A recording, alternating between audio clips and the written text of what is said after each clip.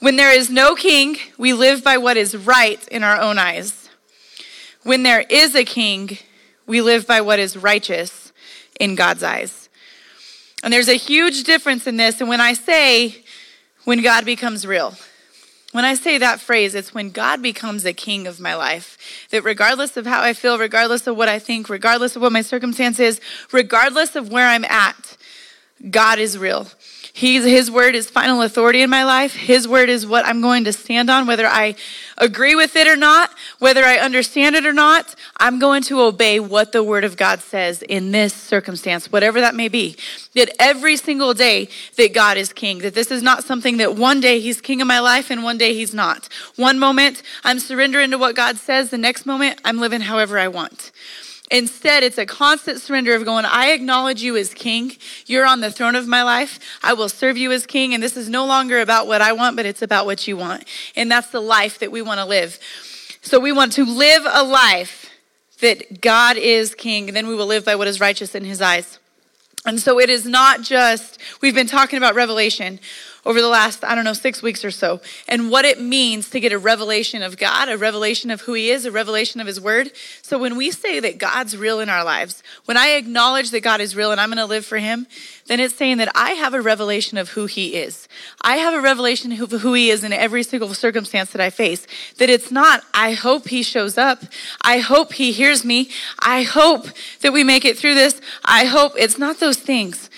But it's knowing that I know without a doubt that God's going to show up. But not just show up, he's already with me because that's what his word says.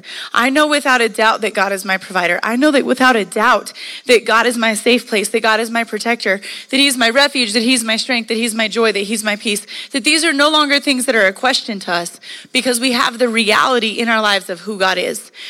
And with this, I think sometimes we can have a church life separation almost. That I love the inspiring messages. I love what I learn at church. I love the idea of what God could be in my life. I love the idea of who I could be. I love all of these things. But then when I go home, I have my real life. And that's when I face real circumstances. And that's when I face real people. And that's when I face real things that really make me question all the things that I heard in the inspiring message on Sunday or on Wednesday, right? And so then we have this balance. So I know that God says he has a plan for me. I know that God says that we can make it. I know what God says, that he's my protector. I know that God says that if I surrender and I submit to him and he's going to order my steps. I know he says all these things. But out here, I'm actually facing real life. And I just wonder if that's really who God is. That's what I'm talking about when I say, are we living like God's real? Are we living with him as king of our lives? Or are we living as the king of our own lives? So I want to start off with a couple scriptures. First one is Joshua 24:14. You were just writing so fast, you didn't have time to yell. It's fine, you can yell on the next one. Unless you're still writing, that's fine too. And I'm going to start reading in verse 14, and it says, Now therefore, fear the Lord, serve him in sincerity and in truth, and put away the gods which our fathers served on the other side of the river and in Egypt. Serve the Lord. And if it seems evil to you to serve the Lord, choose for yourselves this day whom you will serve, whether the gods in which your fathers served that were on the other side of the river, or the gods of the Amorites in whose land you dwell. But as for me and my house, we will serve the Lord. Okay, this is right at the end of Joshua's life. Okay, these vital words. We are going to spend the bulk of tonight in the next book in Judges. But I wanted to lay a foundation of what it looks like for us because they've made the decision here. Joshua's saying, as for me and my house, we're going to serve God. And that means that we're going to serve him as king and in every circumstance and in our choices and in our words and in our actions, in what we do in life, in our endeavors, in my prayer time, in my worship time, in my word time, whatever it is. As for me and my house, we're going to serve God. And that's the final thing. That's the final authority. That is the stand that we're taking. But he's also challenging the people in this same thing. He's challenging God's people and he's saying, you choose who you're going to serve. You can choose to serve the gods that your families have served. You can choose to serve what's popular around you. Because he says in the land that you're going now, in the land that you're dwelling now, there's also gods that are being served. You can serve them too. And so we will always have a choice of who it is that we're going to serve. We are going to serve ourselves. We are going to serve gods or idols, and we'll get into that in a minute because I know we don't have like little images that we bow down and worship, but we absolutely have idols in our lives. And so we can serve the gods that are popular around us. We can serve the gods that our family before us has served, or we can choose to serve God. And those lives and those lifestyles will look very, very different. So Joshua is making a stand of where he stands, but now he's challenging the people. Here's the people's response. So the people answered and said, "Far be it from us that we should forsake the Lord and serve other gods." Seems like a good idea, right? That's a good Christian answer. So they say, yeah, no, we're not going to forsake God. We're not going to serve other gods. We are absolutely going to serve the one true God. In verse 17, "For the Lord our God is he who brought us and our fathers up out of the land of Egypt, from the house of bondage, who did these great signs in our sight, and preserved us all the way that we went and among all the people through whom we passed. And the Lord drove out from before us all the people, including the Amorites who dwelt in the land. We also will serve the Lord, for he is our God." Okay, so they're making a pretty decent stand here. Like, no, he's the God that provides for us. He's the God that protects us. He's the God, like they're proclaiming all the things that he was. The difference between Joshua and the people of Israel at this time is that Joshua had a personal relationship with God. The people of Israel had someone go to God on their behalf. They had not had that personal relationship with him, and so that makes a difference on who is king in our life. So just a side note there. Because then it goes on, because Joshua kind of questions them, like, cool, you know what the Bible says about God. Are you going to actually live like it? And he says, "You cannot serve the Lord, for he is a holy God. He is a jealous God. He will not forgive your transgressions nor your sins. If you forsake the Lord and serve foreign gods, then he will turn and do you harm and consume you after he has done you good." And the people said to Joshua, "No, but we will serve the Lord." And Joshua then tells them, "You're witnesses against yourself." So he's trying to really present a case here that you can't say that you're going to serve God and live another way. You have got to choose who you're going to serve, and it's not just in your words. So Joshua is really trying to drive this home. But when we get into the book of Judges, and I got to go a little bit and like foreshadow where we're going so that I can read this next scripture, and then we'll actually jump into that. But when we get into the book of Judges, we start reading with the Israelites, and the first thing they do is fall away from God. They start worshiping other gods.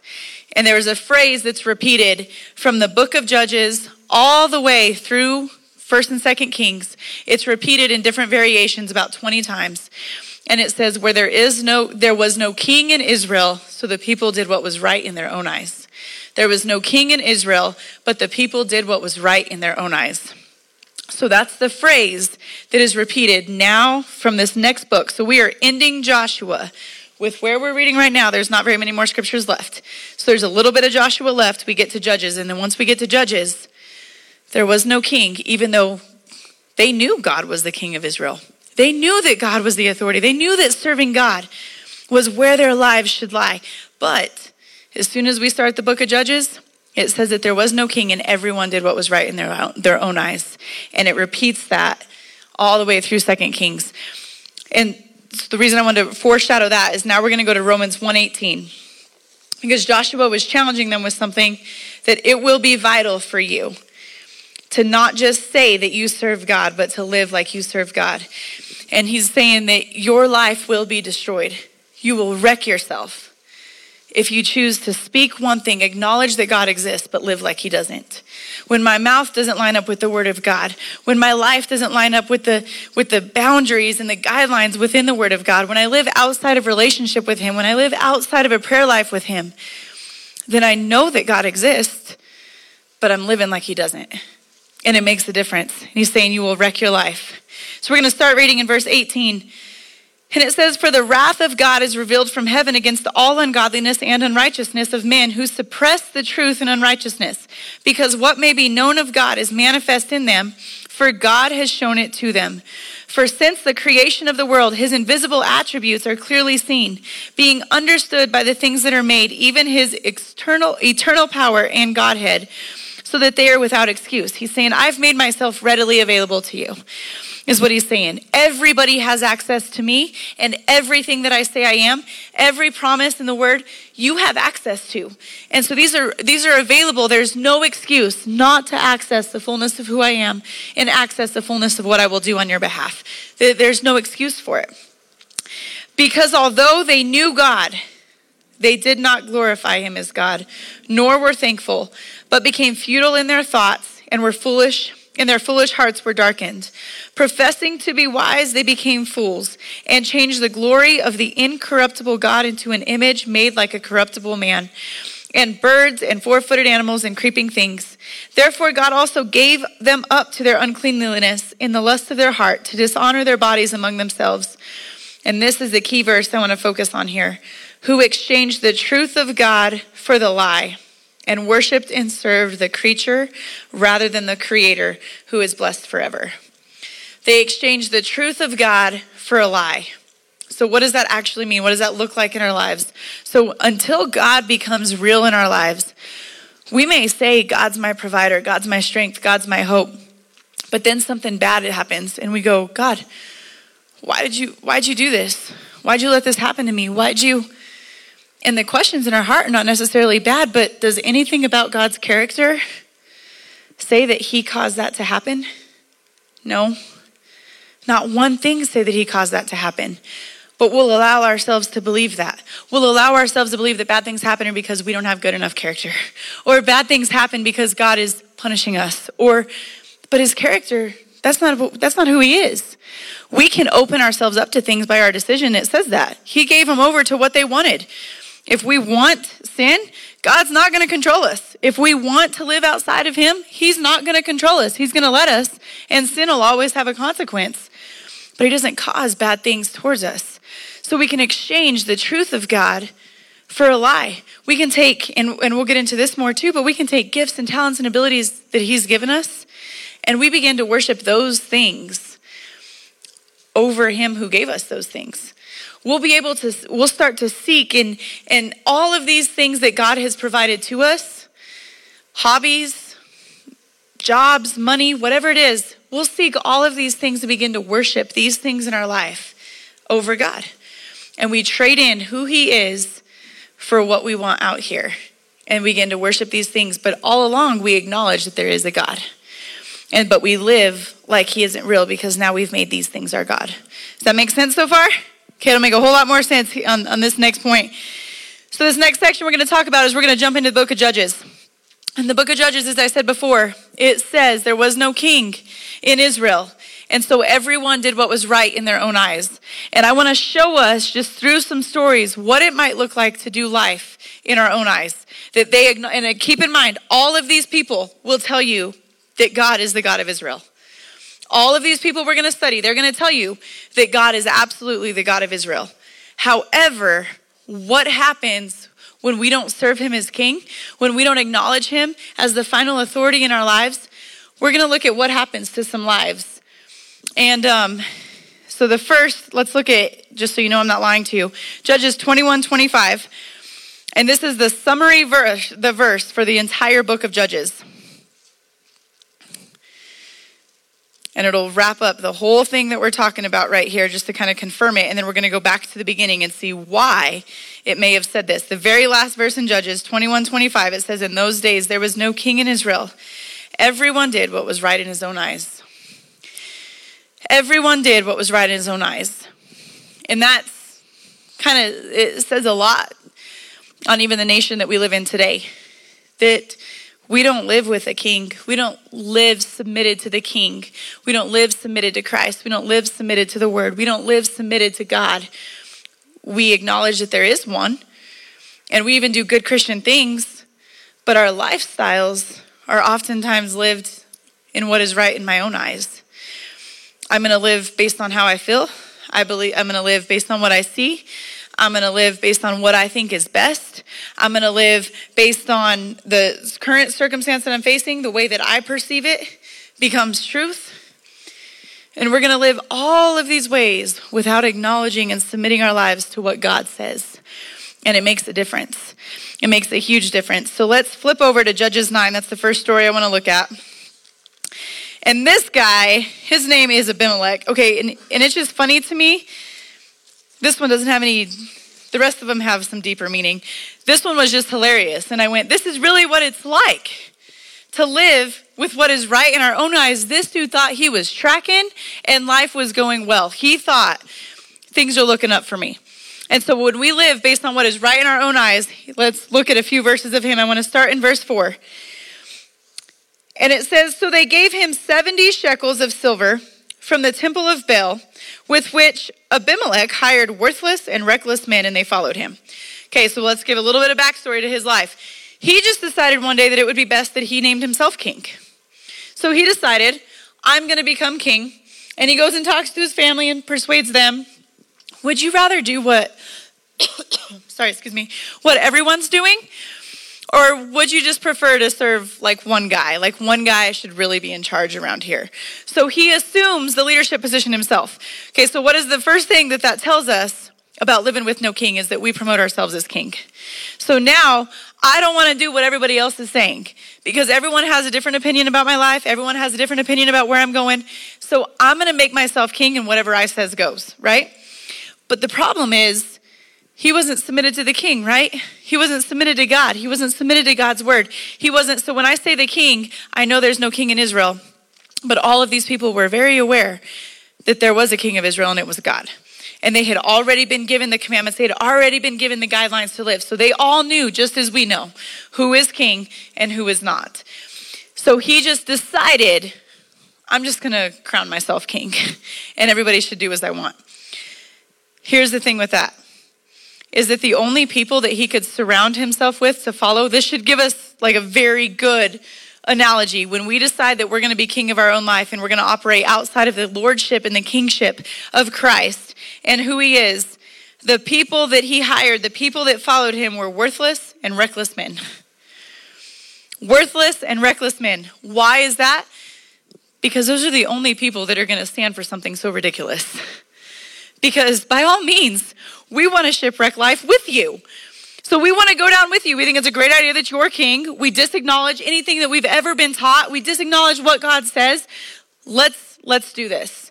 So he's surrounded with worthless and reckless people. So I'll keep reading through 6 right here. Then he went to his father's house at Ophrah and killed his brothers and 70 sons of Jerubbaal. If we remember who that is Gideon. So he killed Gideon's son on one stone. But Jotham, the youngest son of Jerubbaal, was left because he hid himself. And all the men of Shechem gathered together, all of Beth Millo, and they went and made Abimelech king beside the terebinth tree at the pillar that was in Shechem. So he goes, he kills Gideon's son, he kills his family. So he makes himself king, and these are the decisions he immediately starts making and thinks he's doing the right thing. Does that make any sense? Okay, but do we all, you can like acknowledge yourself in a season of life or know somebody that you're like, I am single-handedly watching you wreck your life and you think that it's working out for you. Like you are killing things that belongs to you. I'm watching this happen and you think you're right. We've all experienced that in some way or another, right? Why? He made himself king and he thought he was great at it. I don't want to submit to who God is. I don't want to submit to his word. So I think I'm going to take charge and I'll be in charge of my life. And so then he starts making these decisions. The next part we're going to read is just hilarious. That's why I threw it in there. We're going to start in verse 52. So he's been king of himself for 3 years now. And it says, and now the good people, so remember the son of Gideon, he brings the good people back and they're going to fight him and he's going to go fight the good people now because he can take them all out. And he walks to like this castle thing made of rock. And when he walks up to that, it says, but a certain woman dropped an upper millstone on Abimelech's head and crushed his skull. But then this part, because when we decide that we would be a better king over our life than God is, it shows our level of pride and our lack of humility. It reveals our heart in that moment that I'm not going to submit to who God is. I'm not going to submit to his lordship over my life. Instead, I'm going to do what I think is best. I'm going to operate in what I think is best. And so now I'm operating in complete pride.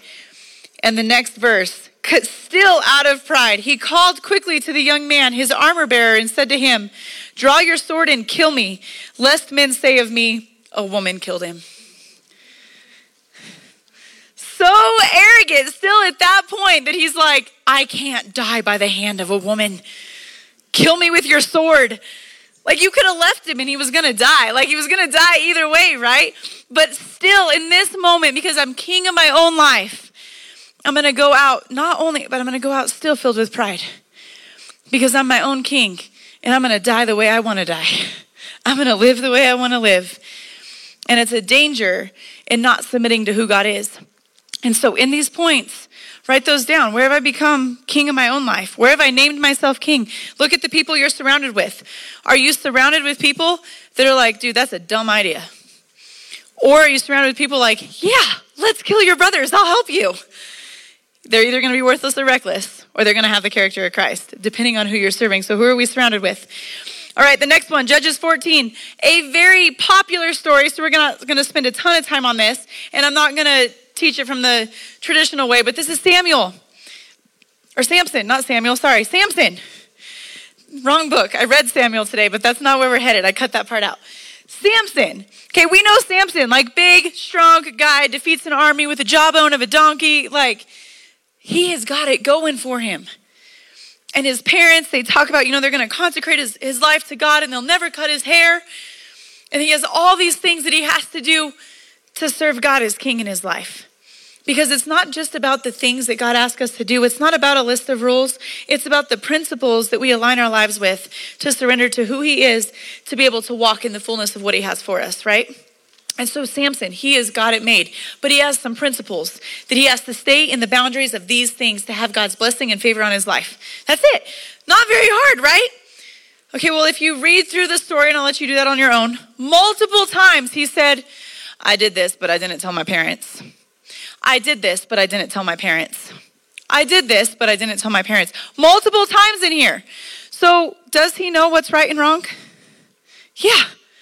And he's choosing otherwise, but knows what's right and wrong, is choosing otherwise, but then backing it up with, and I didn't tell my parents. Because it's only wrong if your parents know, right?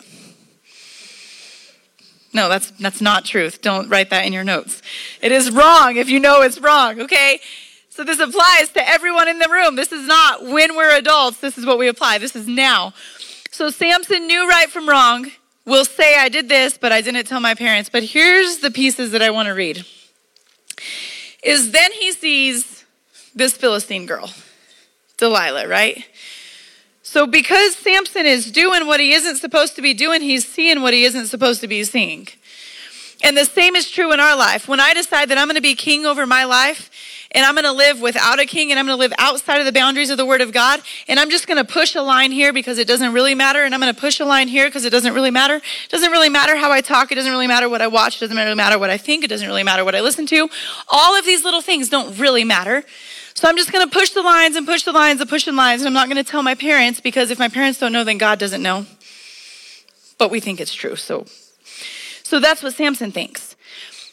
But now, because he's pushing all of these things outside of the boundaries, he's seeing things that he should never see. And he's desiring things he should never desire. When we become king over our own lives, we're going to see what we were never created to see, and we're going to desire the things that we were never created to desire. But then he goes one step further. Then he starts pursuing a relationship with this girl, okay? So now he's starting to pursue a relationship with things. Don't raise your hand. That'd be awkward. Have you ever found yourself in a place that maybe, man, those things that I once thought were awful, somehow I'm right in the middle of them. And this was like, definitely you're going to get struck by lightning sin at one point in my life. And now I'm here. That one thing that I thought was so bad that I would never touch, I'm here. Why? What happened? Because a little bit and a little bit and a little bit, because it just really doesn't matter that much. I know what God's word says. This is knowingly. I know what God's word says. I know what I should and shouldn't be doing. I know what I should be saying and shouldn't be saying. I know how I should be talking and how I shouldn't, and thinking, and apply it to any area of life. I know how I should be handling my money. I know how I should, whatever it is. I know what God's word says, but surely a little bit. And now I'm seeing things I'm desiring things, but not only am I seeing and desiring, now I have a relationship with them. Okay, but she's not really in Samson's life at this point, right? He's just kind of toying with the idea that maybe this is a good idea. But I want to read something.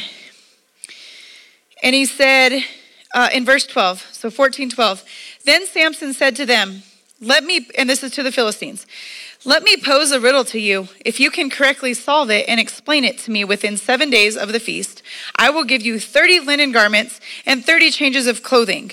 But if you cannot explain it to me, then you shall give me 30 linen garments and 30 changes of clothing.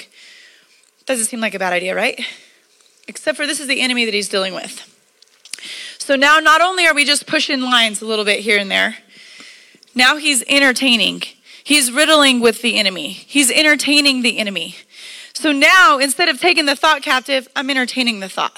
Now, instead of saying, absolutely not, that won't come in my life. I'm not going to talk that way. I'm not going to think that way. I will not watch that.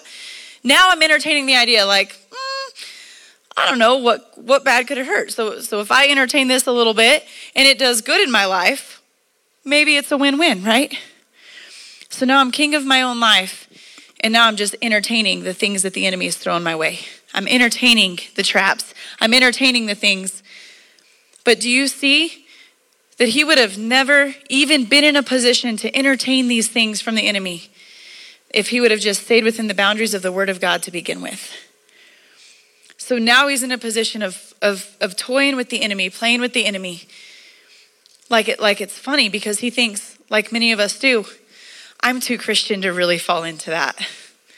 I know too much of God's word to actually cross that line. I know too much of what God says to actually get to that place. But all he did was a little bit there and a little bit here and saw things and desired things, and now he's toying with the enemy. And if we fast forward to the end of Samson's life, they plucked out his eyes and they made him a prisoner, and he was really just a joke. So now the thing that he was entertaining, he became the entertainment for. And that's the same thing that'll happen in our lives. Are those things that we're entertaining with the enemy? We become the enemy's entertainment when they take us over, and we have no control over them, and we can't get out, and we can't get help. And we become the entertainment. The devil's like, you thought the joke was on me. Who's the joke on now? And now everyone knows what's going on. And now everyone knows what's going on behind the scenes. And now you can't get free, so now you're just going to isolate yourself. So then he's stuck in a prison. And at the very, very end, he ends up pulling down the thing and killing a lot of people. But what could his life have been? What could his life have been? And if you would have asked him, while he's toying with the enemy, hey, Samson, is there a God? You bet. He would have never not acknowledged that there was a God. He would have never not acknowledged that his job was to serve God, like all of us do. But do we live like it in the little things? Or do we entertain the enemy? Or do we push the line a little bit here? Push the line a little bit there? We're seeing things, desiring things. So what is that, right? Those indicators down. Am I seeing things and desiring things that are outside the boundaries of the word of God? If so, I've pushed lines somewhere. If so, I need to bring myself back within the boundaries of the word of God. It's obvious that I've made myself king because of these things. Or maybe you're in a place on the very far end of it that you feel like you're the entertainment for the enemy now because I'm stuck and I can't get out and I don't want to ask for help. Well, you might feel stuck there, but it's a lie to say you can't ask for help. It's a lie to say you have to stay in isolation and stay in guilt and stay in shame. That's not it. You absolutely ask for help because there's freedom and there's redemption because that's who God is. And that's where we talked about at the beginning, where we can trade the truth of who God is for a lie. And the enemy would love to do that, to go, you can't get help. You're stuck. You're the one that got yourself here and now you're stuck. No, you can get help because you serve a redemptive God, and don't let him toy with the idea and change the definition of who God is because of the circumstance that you're facing. We can absolutely repent, turn things around quick and easy. It's going to be a process. But God already died. Jesus already died for things. He already took care of it. And so there's going to be a process to walk it back out. But as far as forgiveness and redemption, it's quick. And so trust God in that. Don't let the enemy shape who God is. Now let's flip over to Judges 17.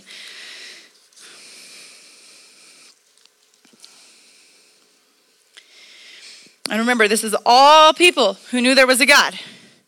And it's all people who acknowledged that there was a God, but it's also all people that decided that they were going to do what was right in their own eyes.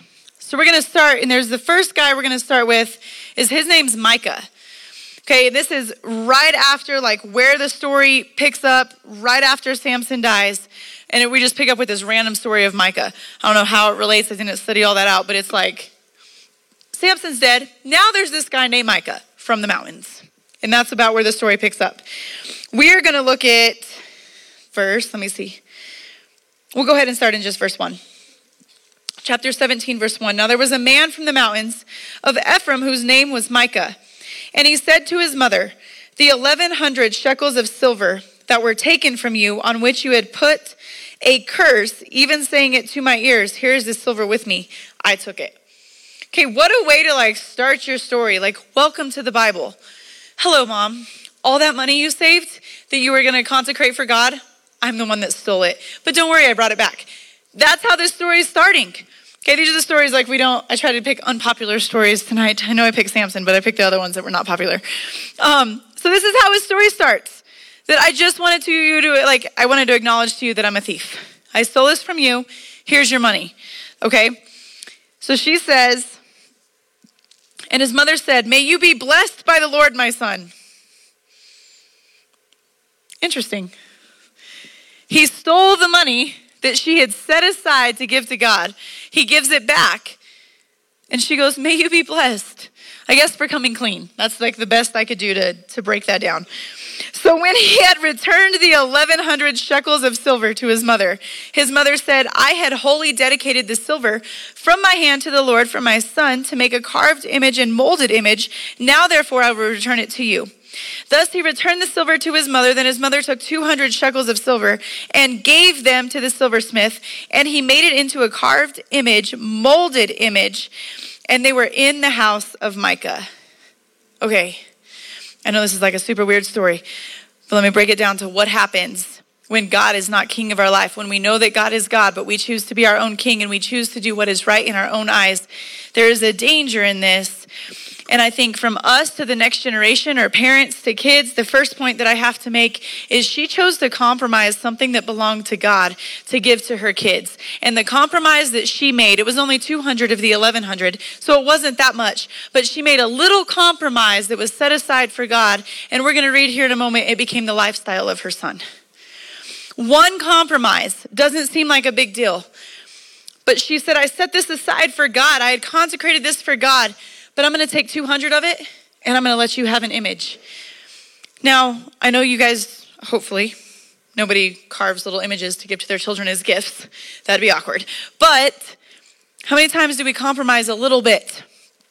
I know that the standard is, but just this once. I know, or we preach to our kids, we don't talk this way, we don't lie, we don't cheat, but then we do it in our lives. So a little compromise in our lives became the lifestyle of his life. So the little compromises that we make in this generation will become the lifestyle of the next generation. And I think we're seeing that already with our generation, right? Little compromises that have been made now become a lifestyle for the next generation. Compromises that are made in your home will become a lifestyle for your kids. Because the thing is that you're well, we serve God and we went to church. I just made this little compromise. If you made this little compromise, then that means you chose that you were God, that you were going to do what was right in your eyes, not what was righteous in the sight of God. So now you open the door to the enemy to wreak havoc on our kids and on the next generation because of a little compromise. And it makes a huge difference.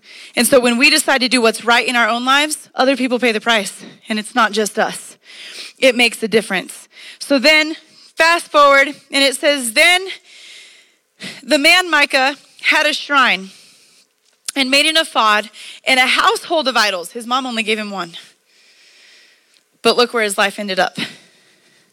So his mom gave him one, and now he has a household of idols, a household of things. And we can look at this a million different ways, but see, when we take life into our own hands, when I decide that I'm king of my life and I'm going to do what's right in my eyes, then I don't create generational blessings to pass down to my kids. I create generational curses to pass down. I create things that now they've got to deal with, where he has all of these idols and images. They might not be idols and images in the physical sense, but they could be the love of money. They could be anger. They could be deception. They could be fear and worry. It could be, a million different things. Anxiety, depression, like you name it. It could be all of these things that are now passed down because I opened the door for it, and now we can see it as his lifestyle. She didn't raise Micah to serve God as his king. She raised Micah to do what was right in his eyes. And doing what was right in his eyes was doing what was right in the eyes of his parents. Doing what was right in those that came before him. Now, two things I got to say about that is, one, what we do genuinely does matter. And taking life into our own eyes will affect people around us. However, on the other end of that, if you go, I recognize some things in my life that I've seen in my family for generations. This is not an excuse to stay where you're at. This is a place that you're able to go, all right, generational curses turn into generational choices, and I have a choice to make because I'm going to choose to serve God where my family didn't. I'm going to choose to serve God where they chose not to. I'm going to choose that this won't be an idol and it ends in the generation before me because it won't come into my life and it won't come into my family. And so we have a choice with that. So I got to say both of those things, that one, it does matter and it does make a difference. But then on the other end, it's not an excuse to stay where you're at. It is a place that you go, I have a choice to do life different because of my God.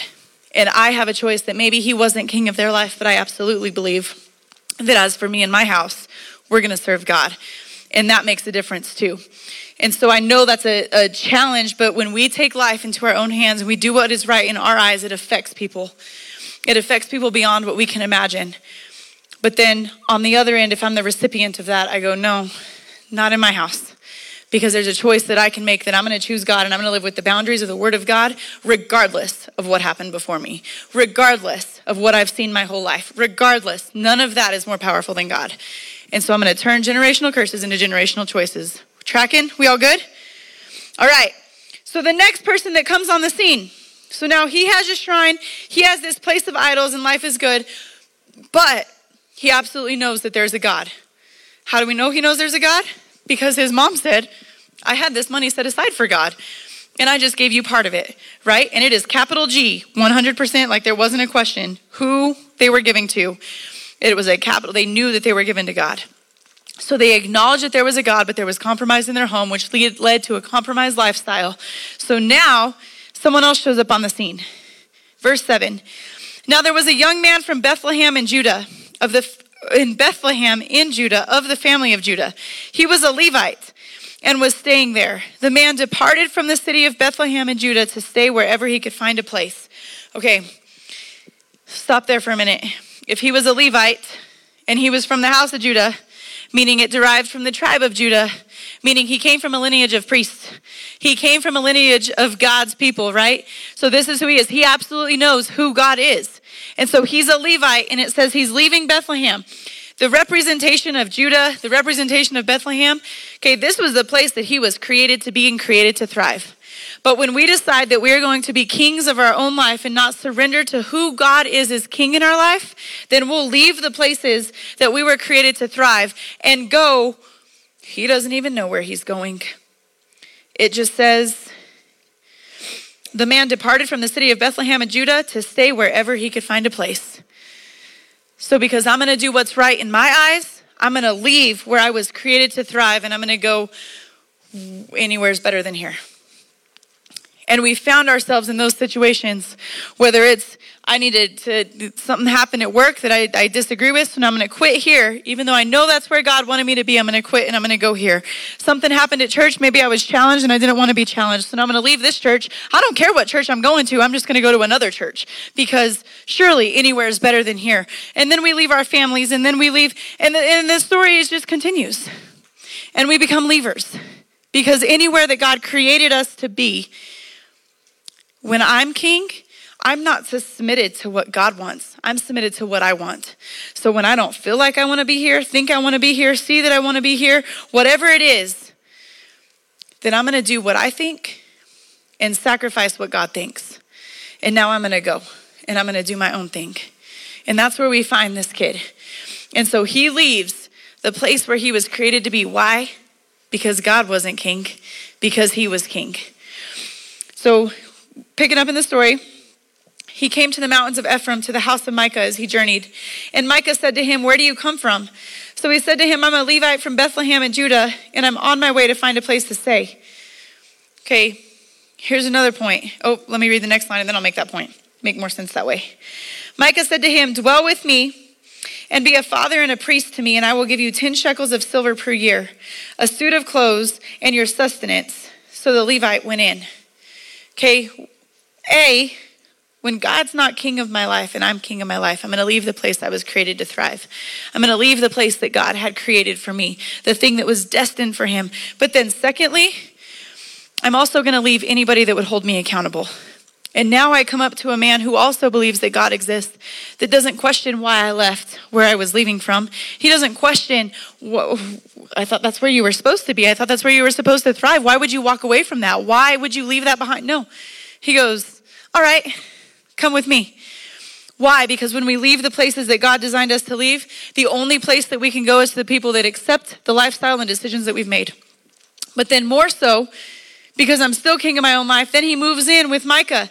Okay, he came from a lineage of priests. He knows what this is, and Micah knows that, and that's why Micah's like, "Come into my house. You can be my priest. I got all kinds of other gods. We can worship the whole 9 yards. Be my priest." Here's what happened to the Levite. Don't you think there would have been something in the Levite to go, "This isn't right. This is not a place that I should be." When you leave Bethlehem and Judah and you come here, there should be something like, no. But instead, he got to that place. He accepted that place. He resided in that place. And there was no question.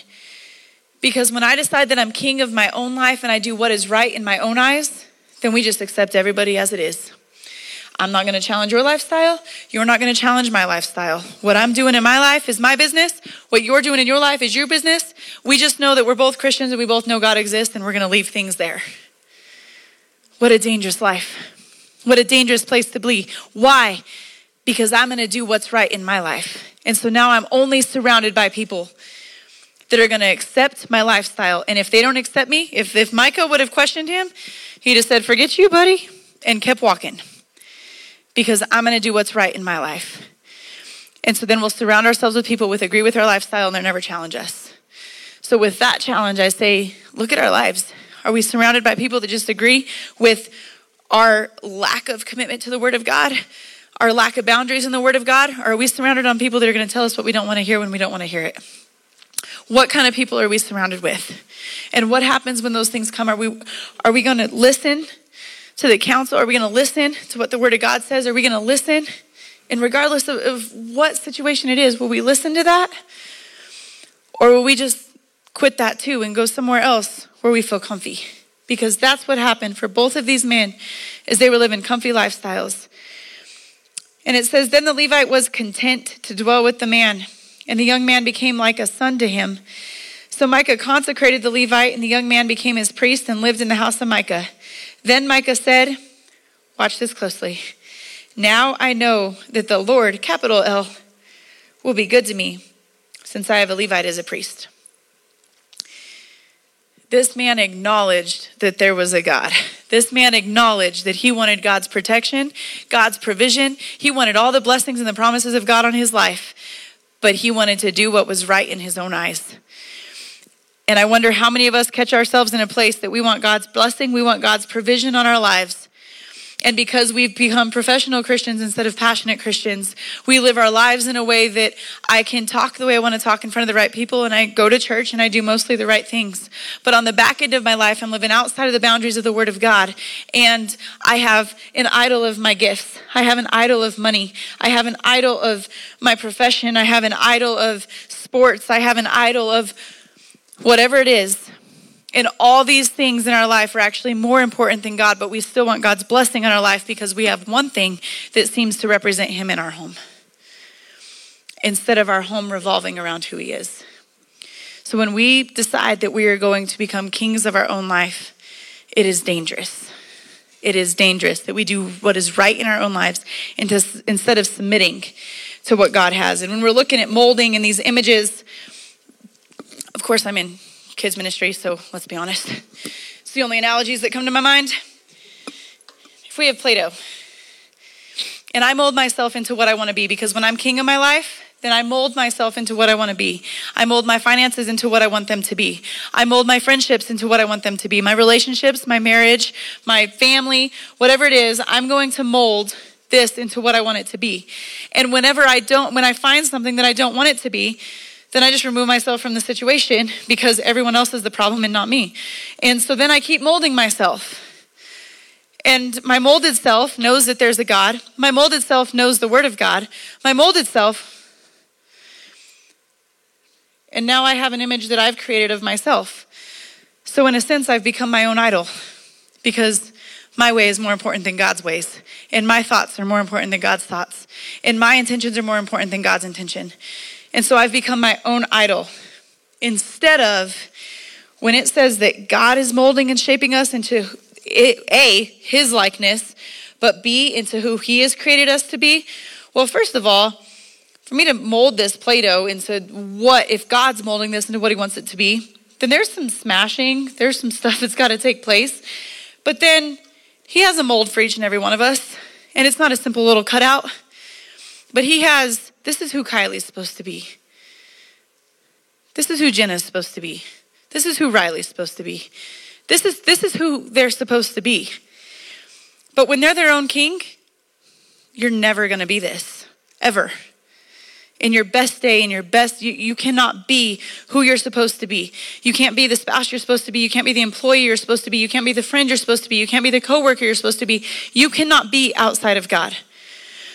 But then when God molds you into who he's created to be, we have to allow him to cut away all the things that we maybe love. All those idols, all those things, this all just becomes rubbish. This was never supposed to be a part of our life. This is all the stuff that God needs to cut away. These are all the words, the patterns, the habits, the addictions, the whatever. These are all the things God wants to cut away from our lives when we choose that we're going to make him king, so then he can mold us into the image that he has.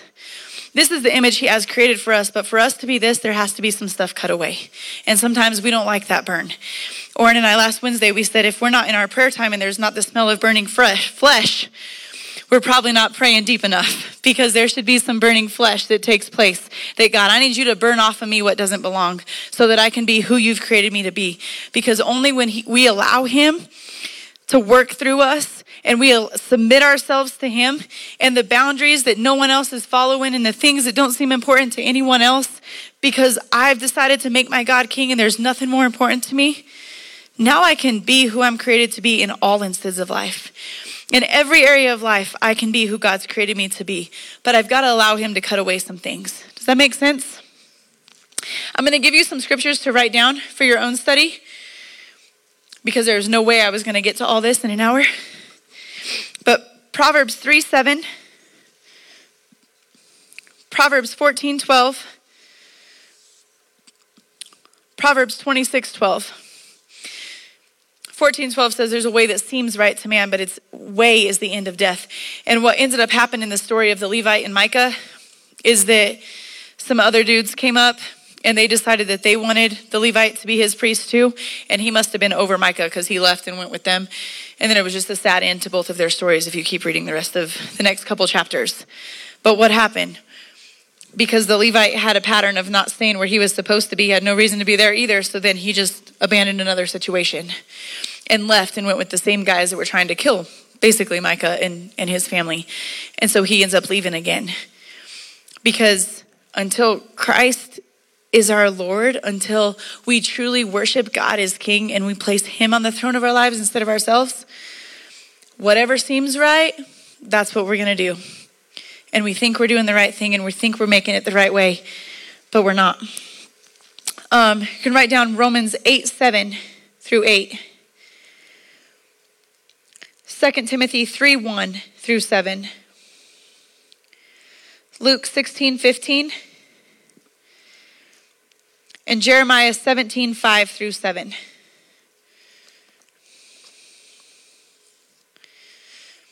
All right, so those were all my points on the not living with him as king.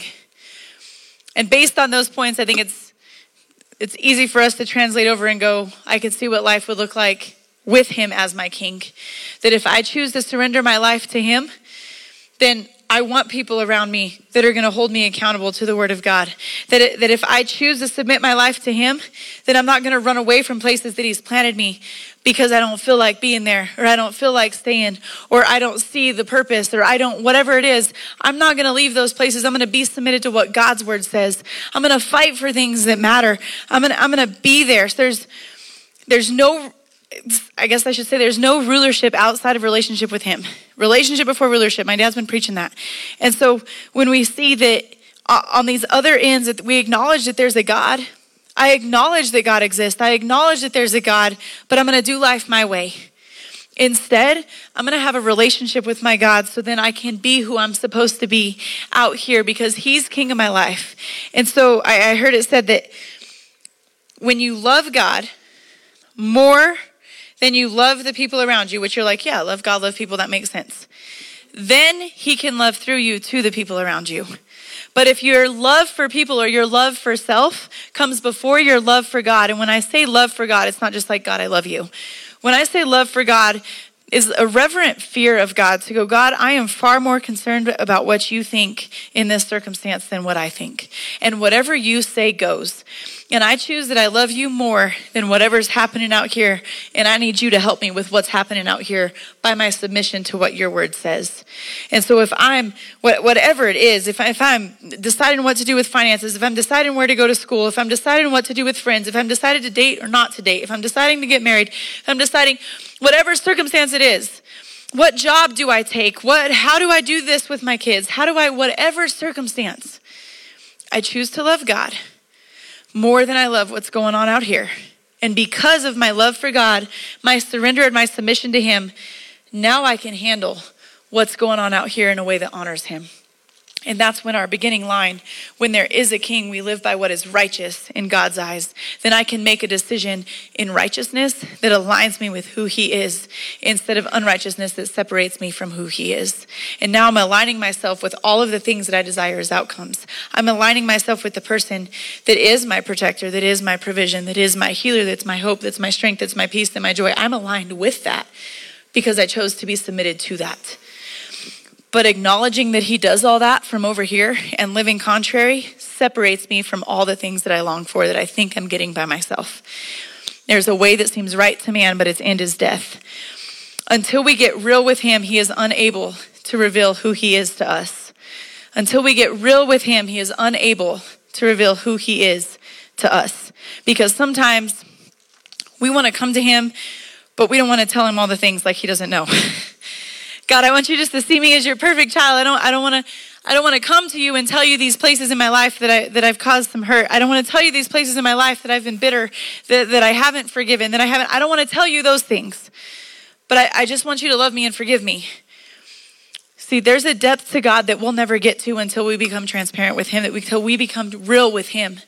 And when we get real with him, then there's that revelation factor that he reveals really who he is to us. Then he can show us, no, I'm your father regardless. I'm your protector regardless. I'm your provider regardless. Whatever it is, it's not too big for me. It's not impossible. You can have peace. You can have strength. And we have access to who he is, but that's only revealed with as real as we are before him. And so if our prayer life and our relationship with him is only asking for things and only approaching for him to fix things, and it's very vague and it's very flippant, that will be the story of our relationship with him. We will have a vague, distant relationship with God because we're not real. But when we get real with him, he reveals things that are incredible. When we get real with our hurts, when we get real with our pains, sometimes we think we can't take those to God. But sometimes those are the things that bring about the most revelation of who he is to us, the stuff that really sticks. Because then now God's real to me in a way that can't be taken away. And that is where, as I wonder, can you be persuaded how real God is in your life? Can you be persuaded if he's actually going to come through? Can you be persuaded? Because if you can be persuaded, there's a depth you haven't touched of his relationship yet. Instead, you could be going through hell and go, no, I know exactly who my God is, and I don't question that. I don't question him. I don't question this. I know he is good. I know he is faithful, and I know I can trust him regardless of my understanding of the situation. It's easy to say outside of the storm. When you're in the middle of the storm, the depth of your relationship is really going to come in handy to go, I know exactly who my God is. I know what he says. Robert Morris just released a new book, and there's a quote in it that I absolutely love. So to share it with you, it says, God is the only one who can promote and deliver. God is the only one who can promote and deliver. And I'll read the second part of this quote, but he's the only one who can promote and deliver. Sometimes if we think ourselves as king, I can deliver myself, I can promote myself, I'll get myself to where I want to go. I'll get myself out of this. And we forget to rely on God. But here's what happens. It says we have to stop trying to manipulate situations and instead let God work through our surrender, obedience, and reliance on him. We have to stop trying to manipulate situations and instead let God work through our surrender, obedience, and reliance on him. But the only way to do that is to be real with God. To go, I'm going to operate through obedience. I'm going to operate through surrender. I'm not going to try to work control freaks by nature, and we're going to try to control every situation to be able to get our way and get the outcome that we want. But we think we can deliver ourselves and we think we can promote ourselves, and we can't. Only God can do that. But it comes through a surrender to him and a submission to him, because maybe it's something we never needed in the first place. But we would have to trust him to know that, right? Will you stand with me? So when we live like God is king of our lives, then we truly live that as for me and my house, we're going to serve the Lord. We truly live that it says whatever it is, whether it is in word or in deed, I'm going to do it as I do it unto God. We live that his thoughts are not my thoughts. His ways are not my ways, that they are so much higher than mine. They are so much better than mine. And that's who I want to live for, and that's what I want to surrender to. I don't want my way of thinking to get in the way of my life. I don't want my way of doing things to get in the way of life. I don't want the way I see things to get in the way of life. I don't want past hurts and failures to get in the way of life. I want to surrender all those areas to God so that he can be who he is in my life. But then he can reveal who he is in a deeper way than I ever thought possible. And so then we don't question who he is. But then also, the enemy comes to steal, to kill, and destroy. He comes to give life. And so anything with the second that we think God is king, because here's what we'll do. You can't serve two masters. You'll serve one or the other. So we are either serving God or we are serving ourselves. And in serving ourselves, our natural nature is our fleshly nature, which means we will serve the enemy. We will serve his plan, even though we don't want to say that. We look at Samson, he could say all day he was serving God. We know exactly who he was serving. And it was the enemy that destroyed him. It was the enemy. So the same is true in our lives. There's a way that seems right, but its end is the way of death. Am I to a place that I can submit who I am to God and go, God, you're king no matter what. And I'm going to live like it. You're king, and I choose righteousness over being right. I choose righteousness over getting my way. I choose righteousness over unforgiveness. I choose righteousness over bitterness and offense. I choose righteousness over whatever it is that I could be dealing with. I choose righteousness. And it may hurt and it may sting and it may whatever. But I choose righteousness because you're my king. And the outcome with God being our king and really being our king is a whole lot better than us being our king, I promise. The longevity is different. The blessing, the favor is different. Life as a whole is different. So it makes a huge difference. You'll bow your heads and close your eyes with me. If there's anyone in here, first and foremost, that if you have not ever made the decision to even give your life to Christ, see, that's the thing. Not just, we can't live for him as king and acknowledge him as king if we've never made him king, if we've never consciously made the decision to make him king. So if there's anybody in here that said, I've never actually made him king in my life. I've never made him my Lord. I've never made him my Savior. I've never taken and received the gift of salvation that he's given to me. And so if that is you and you've never made that decision, I would ask you just to slip your hand up with me and say, I want to know him. I want him to be my king. I want him to be my Lord. I want him to be my Savior. And I don't want to go one more day without it. And I believe every single person in this room has made that decision, which means everyone in here acknowledges that there's a God. Are you living for him as king? Or are you king of your own life? And remember, this applies to every age in the room. This is not just adults. Every age in the room. Are you the king of your life? When you're making decisions on which friends you're going to hang out with parties you're going to go to, what dances you're going to go to, when we're making those kinds of decisions, Are they decisions that put you in control of your life and you as king, or are you making decisions based on who God is as your king? That is this a righteous decision, or is this a decision that just satisfies me or makes me cool or makes me accepted? You'll never be more accepted than when you're submitted to him. Father God, I thank you for who you are. God, I thank you that you truly are our king. And God, we come before you tonight in complete surrender and complete submission. And God, we repent for any day, for any season, for any time, and even if that time is now, that you have not been on the throne of our life. That we have taken life into our own hands, that we've decided that we're going to do things our way, that we've decided that we're going to control the outcome, that we're going to do what we want to do, that we're going to do what's right in our eyes instead of what is righteous in your eyes. And we repent and we ask for your forgiveness. And God, we put you back on the throne of our lives. And we surrender to you. And Holy Spirit, I pray that you would help us. I pray that you would guide us, that you would direct us, that there would be an extreme level of a conviction to any word that comes out of our mouth that does not honor you. Any thought that comes into our mind that we're entertaining, any habit that we've been entertaining, any friendships or relationships that we may have surrounded ourselves with that we're not even aware are affecting us. I pray that you would show us these areas. I pray that you would reveal us these areas, that our hearts would be to serve you as King, that you are our Lord, that you are our King, and we truly desire to serve you. I pray that we would align our lives up with the Word of God, whether we understand it, whether we believe it. I pray that we would submit to the Word of God, and that would be the final authority in our lives. That we would make choices that honor you. And I thank you, Father, that on behalf of every person in this room, that as for us in our homes, that we are going to serve you. We're going to serve you in all areas of our lives. We're going to serve you as our King and not just acknowledge you as God. And I thank you for growing relationships. I thank you for safety over every single person in this room. I thank you for joy this week and peace this week. I thank you for our men in the room that are coming to the men's conference. Father God, I thank you for just your supernatural touch in their lives. I thank you that their lives would never be the same, that their homes would never be the same, that their workplaces would never be the same. I thank you for hearts that are receptive of everything that you have. Father, that breakthrough would happen this weekend, that freedom would happen this weekend. That direction, that guidance, that answers, whatever is being sought, Father God, I pray that that would come this weekend. Thank you for every single person speaking. I thank you, Father, that they would speak your word and not their own. And we thank you so much. In Jesus' name, amen. If you need prayer for anything, we have a team that would love to pray for you. Otherwise, have a wonderful weekend. Jerry Martin will be here on Sunday. You guys don't want to miss him, so make sure you're here for Sunday morning service to be able to see him. And then, guys, don't forget, men's conference starts on Friday. So, yeah.